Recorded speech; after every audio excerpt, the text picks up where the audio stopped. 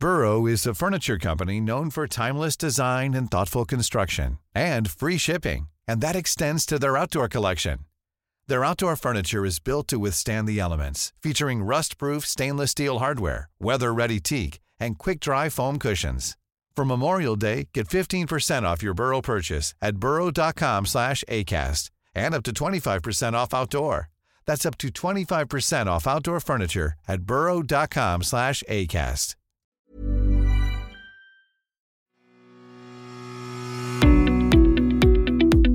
Hello and welcome to the Mick Clifford podcast with the Irish Examiner.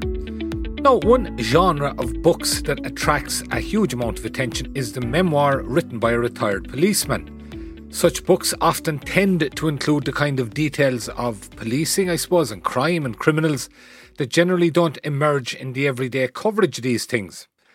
A book just published that falls into that category is written by retired Detective Chief Superintendent John O'Brien. A Question of Honour, Politics and Policing, The Inside Story. That's the title of the book, and during these lockdown times, it's available from John's website, www.contrarian.ie, and will hopefully be in the shops, if we have any shops to go to in the run-up to Christmas. John spent 38 years in Garda Síochána during times that included the spillover of the Troubles from the North and the emergence of what we know as gangland crime. His experience also awoke in him a major interest in the interface of politics and policing. John, welcome to the podcast. Thank you, Mick. Thank you very much. John, we'll come to your own career in a moment, but first of all, the title of your book, I think it's quite intriguing, Politics and Policing. I suppose in a functioning democracy, one might think that there should be no connection really between the two. But that's not how it works, is it? No, and that's actually a great point. But I did study about 20 years ago in the University of Leicester, and one of the things we looked at was comparative policing systems and the relationship between the police and government. And because policing is about the exercise of power, which relates to freedom, relates to people's right to liberty, it's inevitably, when you look at it on the wider scope, it's inevitably something that politics is directly involved with, and probably should be involved with. It's often denied by politicians that they have such a political direct involvement in the policing of the state. Look, I've looked at from, I guess, 1970, each decade right up to the present day, and every single decade emphasises the degree of political control and contact. And some of the political control is good, and some of it is not. And by the way, it comes both, or has come both, from the north, and that may seem surprising to some of our listeners, as well as the south. So it's a well-established situation over the wide continuum of policing. I started out to write a memoir, which I thought would be a collection of stories, which is very familiar to this kind of genre, but actually changed itself into the influence of policing. And what we wind up with is a unique living history of the Guards and their relationship with the political system over, would you believe it, 50 years. I find it hard to believe that myself. Those of us of a certain vintage at the very least, our notion of the interference of politics and policing goes back to things like the old anecdote. I think it was actually told in some jest on the Late Late Show one night by Charlie Haughey or Brian Lenihan one, but they were talking about the two of them about drinking after hours in the place, and the guard comes in doing his job, trying to shut up shop, and he's told, do you want a pint or a transfer? Now, the interesting thing there to me is that was told in a jocose way, but what you're talking about is complete abuse of power. I'd say we're long past that kind of place now, one would hope, in these days. Well, yes, Mick, and there's a touch of Hall's Pictorial Weekly about that interchange. If anyone remembers Hall's Pictorial Weekly, it's the parochial stuff. Mind you, it surfaced during the ministership of Sean Doherty in the 1980s, and with a good sergeant down there where he was offered that kind of choice. But what I'm really talking about is more at the strategic level, which is the basic control direction of the police force. And that is in the 2005 Michael McDowell Act, which was seen as being the reforming act. It is now institutionalised in that act. And indeed, no less an authority than Judge Findlay said that the Garda Act of 2005 does not provide, at least not expressly, for the operational independence of the Garda Síochána. Now, that is one hell of a big mouthful. It is, and I suppose in that vein, thing that I just thought of there, it arose there recently in relation to the lockdown and when we were moving into this level 5 or just before it, when the government decided that they would give extra powers to the Gardaí in terms of policing the lockdown. I recall a press conference the Commissioner Drew Harris gave, and to my mind anyway, he didn't appear too comfortable with these new powers. And when he was asked about it, he said something to the effect that he was a public servant and do what he was told. Is there something in that? Does that strike you as the correct relationship there should be there between the political master and the Commissioner of the Gardaí? Well, I actually find that exchange quite extraordinary. Now, I know it happened at the end of a press conference, and one could say maybe it was an off-the-cuff remark. But what he said was, and which I think is very important, at least he's reported as saying by PA, is, I'll do as I'm told, having first indicated over maybe the last month that he didn't favour the allocation of specific powers in relation to the COVID emergency. And when he was asked if he supported the measures, he had a rather strange answer, to my ears at any rate. The good thing is that the legislation confirms this, and he goes on to say, I'm a civil servant, a good and faithful servant, and I will do as I'm told. Now, technically, he's not a civil servant, he's a public servant, but I can't think of any Garda commissioner in my lifetime, and despite maybe many other failings, who would ever address a relationship, at least publicly, with government in those terms. It's an extraordinary statement, and it doesn't speak to a professional understanding of a professional relationship, but it does underline the point I made already, that the political control of the Garda organisation by virtue of the 2005 Act, actually Drew Harris is probably reinforcing that is his understanding as well. Yeah, I suppose to that extent he's subject to the law like everybody, and he's just being very public about it. John, your own career, as you said, 38 years, you had, I don't know is it the correct way to put it, but a front row seat in terms of huge upheaval in the state. And just going through A Question of Honour, the book, I noticed there early on, you were very much present during the Dublin bombing in December 1972. This was a night that basically the Dáil was going to debate emergency powers and whether new powers would be given to the Gardaí in tackling what was the paramilitary activity spilling over from the north. You were in the centre of Dublin that night. I was, Mick, and the story on that is that there's a very acute political context to it. Fianna Fáil were in government at that stage, and of course they had gone through the 1970 arms crisis situation, government ministers fired, and also of course the murder of Garda Richard Fallon, April 3rd, 1970, an escalating range of bank raids and various other disorders in the country. It was also the year of the highest, believe it or not, road deaths in the Republic, which was over 600, and also the year of terrorist deaths in the north, which was over 400. So it was a very dangerous year, and in response to that, the government decided that they were going to amend the Offences Against the State Act to introduce new powers directly to deal with the threat posed by what was then the emerging provisional IRA. Now, that's the long intro, but I was on my way from Drumcondra, where I lived, down to the Dáil, which was in the last stages of passing this bit of legislation.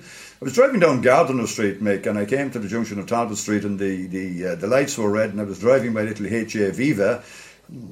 Probably not make much sense to those of these as a little box Viva, a little fragile car, and I was sitting there with very few about because there was a lot of tension in the city because of what was going on, previous demonstrations. And just as I was sitting there, how can I describe it, Mick? It's like the air exploded around me, a tremendous explosion. The lights changed. I drove round by the Custom House, and Liberty Hall is on your right when you come from that side, and all the windows in Liberty Hall had been blown out. There was a half a dozen cars which clearly had been bombed, and they were in flames. I drove over the bridge and up to Leinster House, up to Kildare Street, and I joined some of my compatriots who were already on protection duty there because counter-demonstrations were obviously expected for that particular night. And I had no sooner taken up my position with the colleagues when another bomb exploded in Marlborough Street. Now, the effect of that in political terms, which I think is very interesting and kind of makes the point I was making in the title, was that the legislation which had been opposed strenuously by Fine Gael and by some members of Fianna Fáil was passed within the hour. And that is a very salutary lesson in terms of the influence of the northern situation on southern politics, also on us. And by the way, just by an anecdote, that particular night I was travelling on my own because I had appeared, would you believe it, on Garda Patrol, or the previous version of it, in RTE that night, and that's the reason I was on my own. All but for, I guess, 20 seconds, Mick, I would have been directly at Liberty Hall when that bomb exploded. Geez, we'll have to seek out the old archive footage of you on Garda Patrol 1972, John.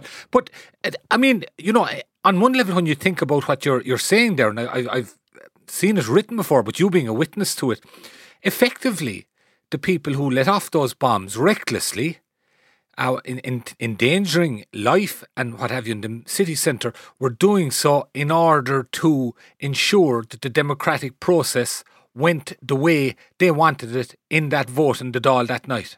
Unmistakably so, because the question you always ask yourself in this situation, or about any situation, who benefits? Quo bono? And by the way, Mick, within a very short time, like a week or so, a Garda colluder who had been colluding with the British security services, Patrick Crinion, was arrested, as was a spy called Wyman. So there was a lots of moving parts, and certainly I have no doubt in my mind that influences beyond the immediate southern political situation were responsible for the car bombs on December 1st, 1972, because it achieved an objective of getting the Dáil deputies to change their mind. Even they had trenchantly opposed the passing of that legislation, and one Patrick Cooney was one of those most strongly opposed to passing that legislation, and he was shortly to become the Minister for Justice. Right, and 2 years later, John, then there was this other major bombing attack on Dublin and on Monaghan, say the Dublin-Monaghan bombs. That has always been a source of controversy and speculation. And I think you believe that there is evidence that there may have been involvement there on the British military side. Well, it is. The Dublin Monaghan bombings, which happened on Friday the 17th of May 1974, was the single biggest death total in the Republic for the entire troops, and actually in the entire island. 34 people were killed. And again, the backdrop to that one, Mick, is the fact that there was an Ulster workers' strike in the north against the Sunningdale Agreement, which was the first attempt at power sharing in the north. And there was huge unionist and loyalist opposition to it.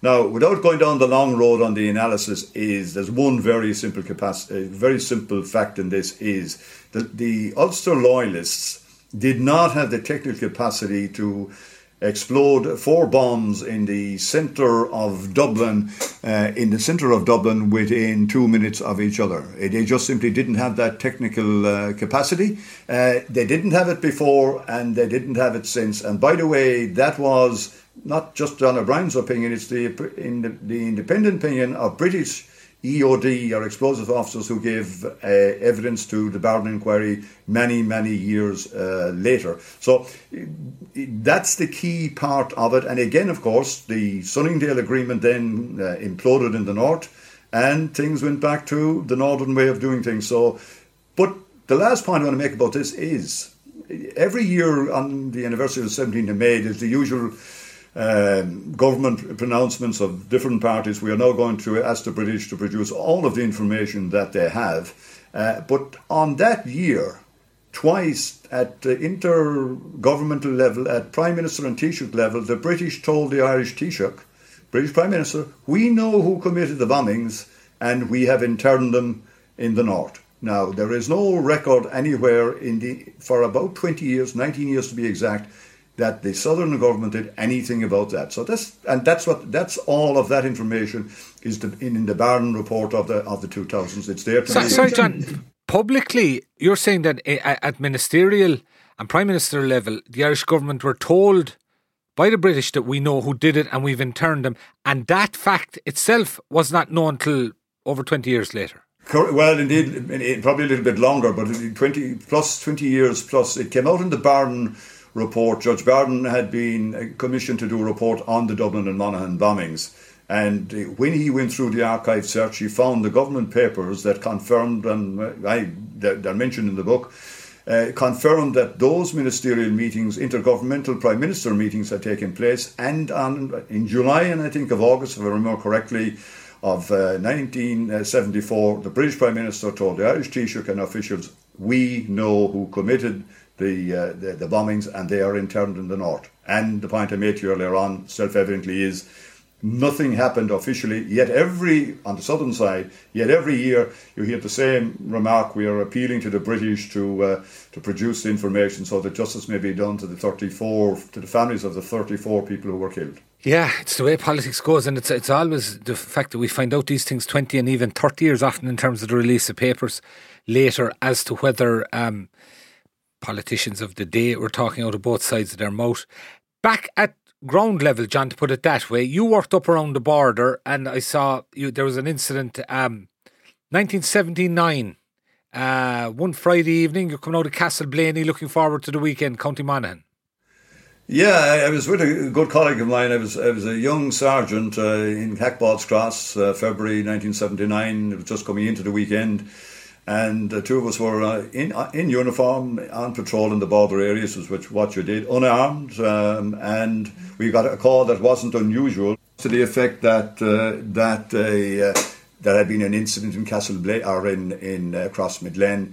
And a car was now being followed by another patrol car from Castle Blaney heading in our direction. We were on the Dundalk to Castle Blaney road. And we did what we always did in those days, which was to go and see and intercept. And we went up towards a cross that's known as McShane's Cross. It's just at the border with the concession road that runs through just that little bit of South Armagh, and we went down a side road and in a country lane. Now I'm a country boy and I'm kind of familiar with what country lanes look like, and there we found the car that had been used apparently used in the north. It had been hand painted, a Cortina car that had been stolen a couple of days previously on the concession road. So while we were waiting for armed support to arrive, and we could actually see two British helicopters on the sky, literally within our view, I said to one of my colleagues, a young guard from Castleblaney, I see a farmhouse over there. Let's go and check that out. Well, we left our colleagues with the car while waiting for armed support. So we went through two fields, and this is January. We're wearing our greatcoats. You don't see those anymore. Clear blue sky day, a bit like the day you see in Washington for an inauguration. And we went into the haggard at the back of this farmhouse, and a guy jumped out with a long gun. And he saw us, and we saw him. And now this is instantaneous, Mick. And when he saw us, he turned and he ran. And by the way, he had another colleague with him, and they were in battle dress type gear. And we turned, Mick, and ran after them. Now, this is despite the fact that we didn't have no weapons other than a little baton of about a foot and down the side of our leg. And in order to run faster to catch them, we threw off our greatcoats and anything else we could throw off in order to catch them. And as we pursued them through the fields, we could still see the helicopters in the sky. So we said, look, somebody has to be able to see us. This is so obvious. It's a beautiful, clear day. And at a particular point, a provo, and I'm assuming it was a provo, turned around and he fired a shot at the young guard in front of me, and he shot at me, and I took a big mouthful of bog earth. There was either Armagh earth or County Loud earth, and you suddenly realise that your fate rested in the hands of somebody who could have killed you in the spot. I watched them. I sent my colleague back to brief our friends back to what was happening. I watched them for a while and followed them kind of parallel, and they went in under, believe it or not, Mickey Haycock in the north. Obviously, somebody hadn't been high in the husbandry, because they were obviously exhausted now. To make a long story short, we found out a short time later, they had been discarding their weapons in a dry stone ditch, and they had discarded an Armalite and several magazines. And if we had been 2 seconds later, both of them would have been disarmed, and there would have been a different outcome. But it does. Many guards face that kind of situation on the border, Mick, and that's kind of a big issue with us, because we didn't have instructions, we didn't have recognition for it. It's just something that we did. But we assumed it was something that we should do. One element to it is, you're talking 79, by then a number of guards in the Republic had been shot dead by various terrorists or paramilitaries. You're in a scenario whereby, as you say, you're unarmed, you're a uniformed guard. Immediately when you got that call, it must have occurred to you, or you must have known there was a very high possibility that these individuals would be armed and prepared to use guns. And you kept chasing them. I mean, it's a very uneven fight, to put it one way. To put it another way, is it reckless in that scenario, or is it that you just act on instinct and don't think about those kind of things in the moment? I think, Mick, you're probably right in the sense that it's instinctive. You know, you're wearing the uniform, you have a job to do, there's something egregious that's happened, it's your job to respond to it. I know they say about law enforcement agencies, you should run towards trouble, not away from it. Now, again, of course, in the cold light of day, and I had a young wife and 3 young children at the stage, it was foolhardy in the extreme to do what we did. And it speaks to an instant second where you make up your mind to do it. I suppose subliminally at the back of our mind we were aware that the Provost had a green book requirement that they didn't engage the Free State forces as they saw it. But of course that was soon to be disabused in many other circumstances. At that stage Michael Clarkin had been blown up in Gary Hinch in Port Darlington when again another version of emergency power legislation was being passed in Dublin, this time by the Provost clearly. And Michael Reynolds had been killed by other elements in Dublin. But as you say, Mick, it is not something for reflection. But my key point, I think, looking it back, is we didn't have an SOP, a standard operating procedure, which said to O'Brien and your good friend, when you're there, this is what you do. You were very much on your own instinctive response. You knew that what they were doing was illegal, and your basic instinct was to deal with that. But it wasn't a well-founded response in the cold light of day. Okay, and another element, John, of course, you were involved in during at the height of your tenure in the force was the emergence of gangland crime and serious criminals, particularly coming out of Dublin, but also the other cities in the state. And you, in the book, you have mention of this individual, Dublin Jimmy, and there's some contemporary resonance there. This was a criminal in Dublin, and he was up on, I think it was robbery charges in the circuit court, and it was you were representing the state there, and you objected to his bail, and despite your objections, and I think it was the president of the circuit court was presiding, he got bail. What happened after that? Yeah, that's quite an extraordinary case. The euphemism we've used for the name is Dublin Jimmy. And he had come from a family in North County Dublin, and he was a very experienced, he was only a young guy, but a big strong young guy now, big strong young man, 6'3" or 4", and tough to boot. And he'd been involved in ringing vehicles and lorries, trucks, that kind of thing, stealing them and then changing the plates and stuff and so on. And I had, through various contacts, had discovered what was going on, and I had taken prosecutions against him and what have you. And by the same token, Mick, my good wife was at home when I was on nights, and she kept getting calls when I was on nights to say things like, and I'm going to say it deliberately, tell that fucker he's dead. So there was quite a resonance to that was to your home, to your wife? Yeah, to my wife. To your home address? Yeah, home phone number. Now, I was local and he was local, if you know what I mean, so he knew where I lived. But he was also being tipped off by 2 guards, which I discovered later, who had been facilitating a lot of his criminal enterprise.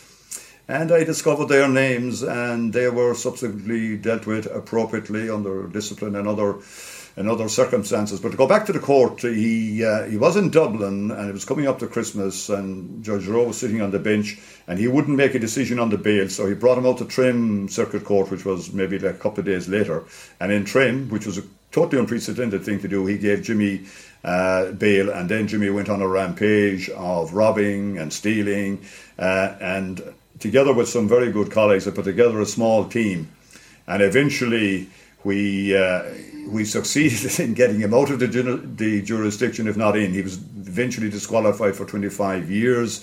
He had no mobility within our territory, so he actually moved north. And when he became involved, or allegedly involved, in 2019 on the affairs on the border, he had actually started that many years earlier in the mid-80s. He had established a base up near Keady, then in the UK. And it is extraordinary that he got that kind of latitude from the judge. But also, I should tell you, a member of his family took a private prosecution against me, and I was suspended for a day while I had to answer a criminal charge or a civil charge, not by the state but by that person in court. And I can tell you something, I got very little comfort from the official Garda organisation at the time. Some good colleagues stood by me, and I was as innocent as the driven snow. So there are hard lessons to be learned, but if you're a guard, in some ways, you have to accept, the rough with the smooth. I had a wonderful time in the Guards, and I'm not cribbing and crying about it, but look, this is cold light of day stuff, Maurice McCabe stuff, it's very close on. And just for clarity, that individual we're talking about, Dublin Jimmy, is the same person who I think it was last year when Gardaí, in conjunction with British police, were investigating the abduction of Kevin Lunny, the executive with Quinn Insurance, or what was Quinn Insurance. This is the man who was being arrested in the UK, and in the course of the arrest, he died. He had a heart attack or something. That was the same individual, and that's how he ended his time with that kind of enterprise. Exactly. John, another very interesting aspect of your career was you were involved in the Witness Protection Programme, and I know aspects of that are probably covered by the Official Secrets Act, but if we could talk in somewhat general terms, but as well, and there was one individual, you mentioned him, this guy, he was known as Odd Job. Yeah, you're right, of course, the Witness Protection Programme, or the Witness Security Programme as it's called within the organisation, within the Guard organisation, is the programme to protect witnesses. Oddjob was a controversial and enigmatic guy who, by his own admission, stole cars for the Real IRA and worked hand in glove with members of the Garda Síochána in that enterprise. Basically, he was operating more as an agent than a witness.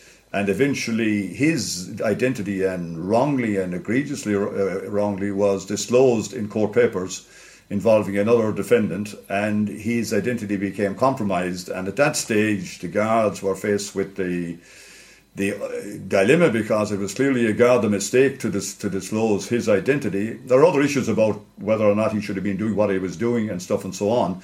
And his identity was disclosed, and then he became a subject that was, how could I put it, ingested into the witness programme, even though in actual fact he wasn't a witness. But maybe I should just say, by way of clarity, the witness programme came about following the murder of your colleague Veronica Gearan in June of 1996. There had never been a programme up to that point, so it was a very welcome addition to the armoury for the state in dealing with criminals, because clearly these people, and right up to the current day, will kill and do anything to preserve their own hegemony, so that was necessary.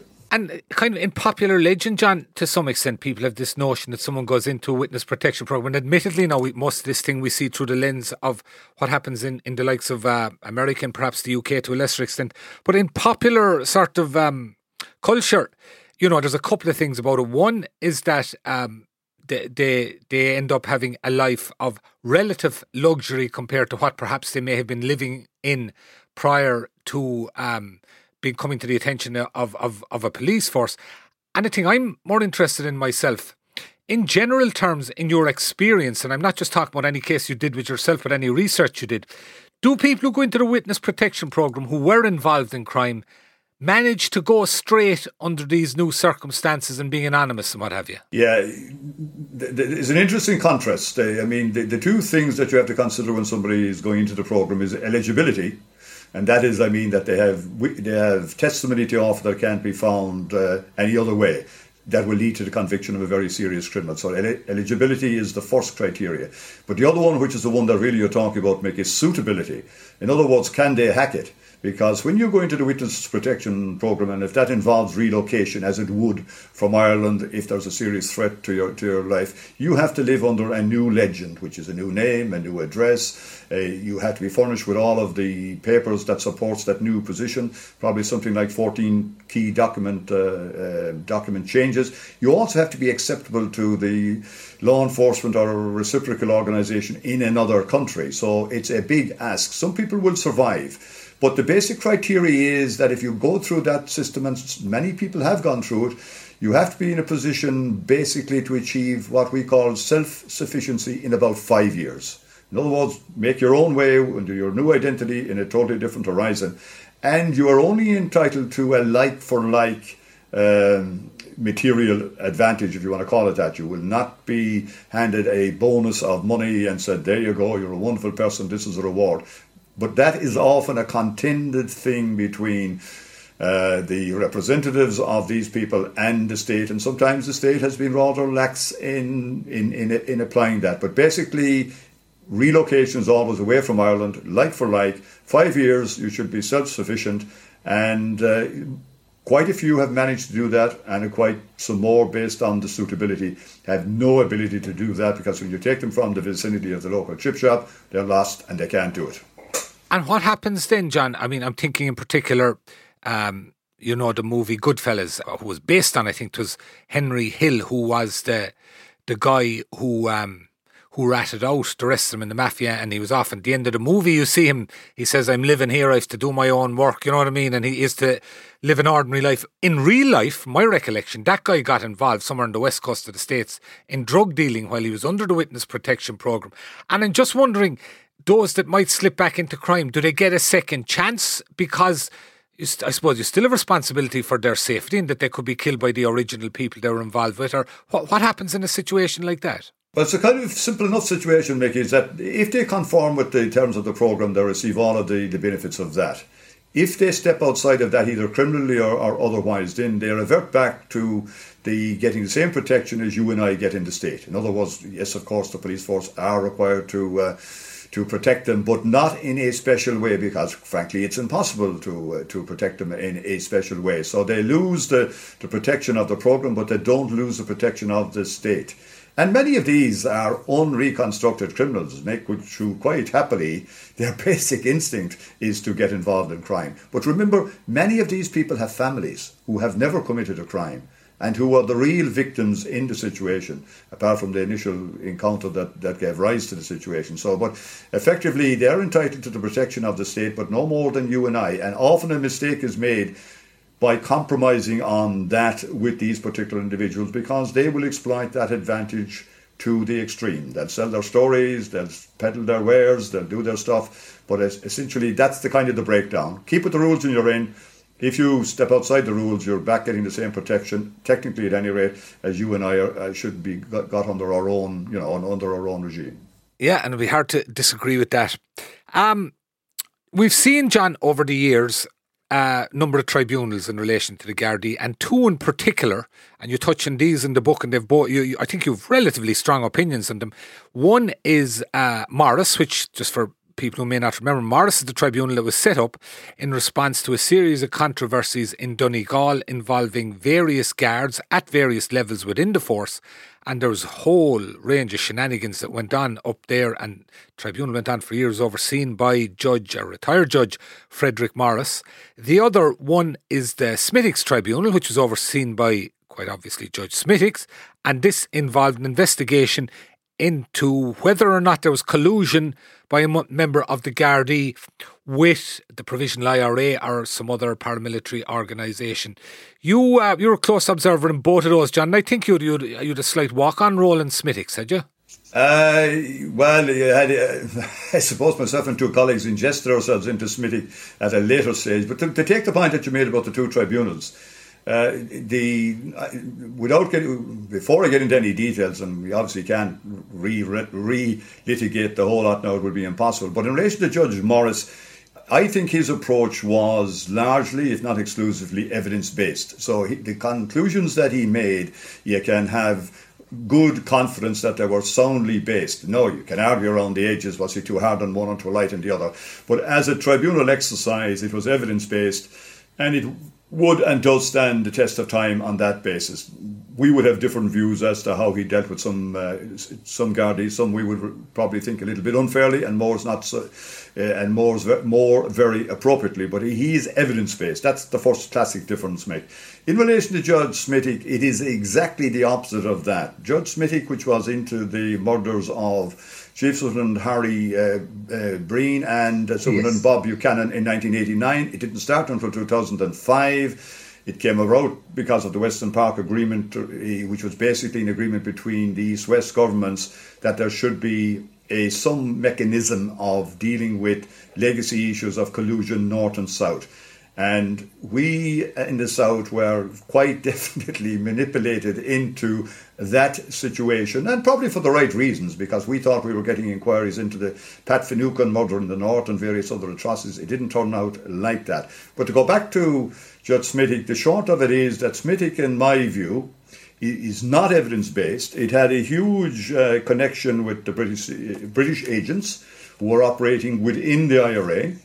It paid enormous amount of money has been paid. And at the end of the day, not a single fact, not a single salient fact was found to prove any element of collusion. But the point I would like to share with our listeners is that there were two key people, probably three, but let's concentrate on two. There was Freddie Scapitici, who was a member of the Provisional IRA's Nutting Squad. For clarity, this is the squad that the IRA that they used when someone they decided was an informer. They were taken in by Scapitici, who they were more often than not tortured and then shot to death, most likely. That is exactly right. And Scapitici had been a British Army agent for something like close on 20 years. He denies that, just for clarity, but I think there's a general belief, yeah. His lawyers, now he didn't give evidence to Smithy, but he was represented right throughout. His lawyers were paid by this state a sum of €382,270 to prove that he wasn't Scapitici or he wasn't an agent for the British state. And you just leave that stand there for the minute. Yeah. Speaks volumes. €382,270 these taxpayers of this country paid to his lawyers to prove that he wasn't an agent of the British Army. Incidentally, that claim has no credibility. The other guy is even more interesting. He is a guy with the real name of Peter Keeley, but he was largely addressed before the tribunal as Kevin Fulton. Now, again, his lawyers were paid €456,645, and I repeat that, €456,645 for their services to the tribunal. Kevin Fulton was a absolute agent of the British intelligence services. He had been inducted into the British Army in 1979. After a short while, he was asked to formally resign so he could assume a different persona, and he became an operator for them in the Newry, South Down area and then into Dundalk. He's written a book, I think, about his experiences. He certainly has, and he's written 2 books about his experience. He was seen by Judge Smithy as a person of credibility because the good judge said, I sat beside him for 3 days, or he sat beside me for 3 days, and I was very impressed with his truthfulness. Now, this guy, Kevin Fulton Peter Keeley, had walked beside killers. He had been present at killings. He had been present at the abduction of Tom Oliver. He had been interviewed by Scapitici in his role as the enforcer for the IRA from a security point of view. Did the good judge think that he could absolutely penetrate the persona of this individual who had lived with death day in, day out for a long number of years and was demonstrating... Yeah, John, but to be fair, and I take your point, and I take that there are some strong opinions within the Gardaí about aspects of this, but there's no question, there's no suggestion that Judge Smittix wasn't but acting in good faith and did a report within the constraints of that were there to the very best of his ability. And it should also be said that it was a report that was accepted by the government, even though, understandably, there are people involved who would definitely have issues around it. I mean, accept that without a doubt. Yeah, Mick, and I have no problem that people would have a different view on it. But the bottom line is, I think, scientifically took it apart in the book in a very, probably 40 or 50 Yeah, pages. it is, in fairness, it is. And I think it's a cracking read, but in terms of personal testimony of somebody who's been in many different areas of policing at a very interesting time in our history, and as well, your approach, your information and your analysis of the whole policing and politics area is, for somebody like me anyway, I find it very interesting.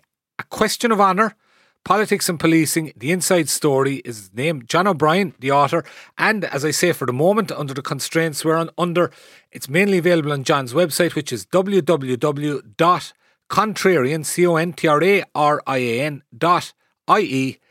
John, thank you very much for joining us today. Mick, my pleasure. Thank you very much for the opportunity. I appreciate it. I'd also like to thank JJ Vernon on sound. Thank you for listening, folks. You can subscribe to us on iTunes, Spotify, all the usual platforms. Please let me know what you think at mick.clifford@examiner.ie or on the Twitter machine at @MickCliff. See you soon, folks.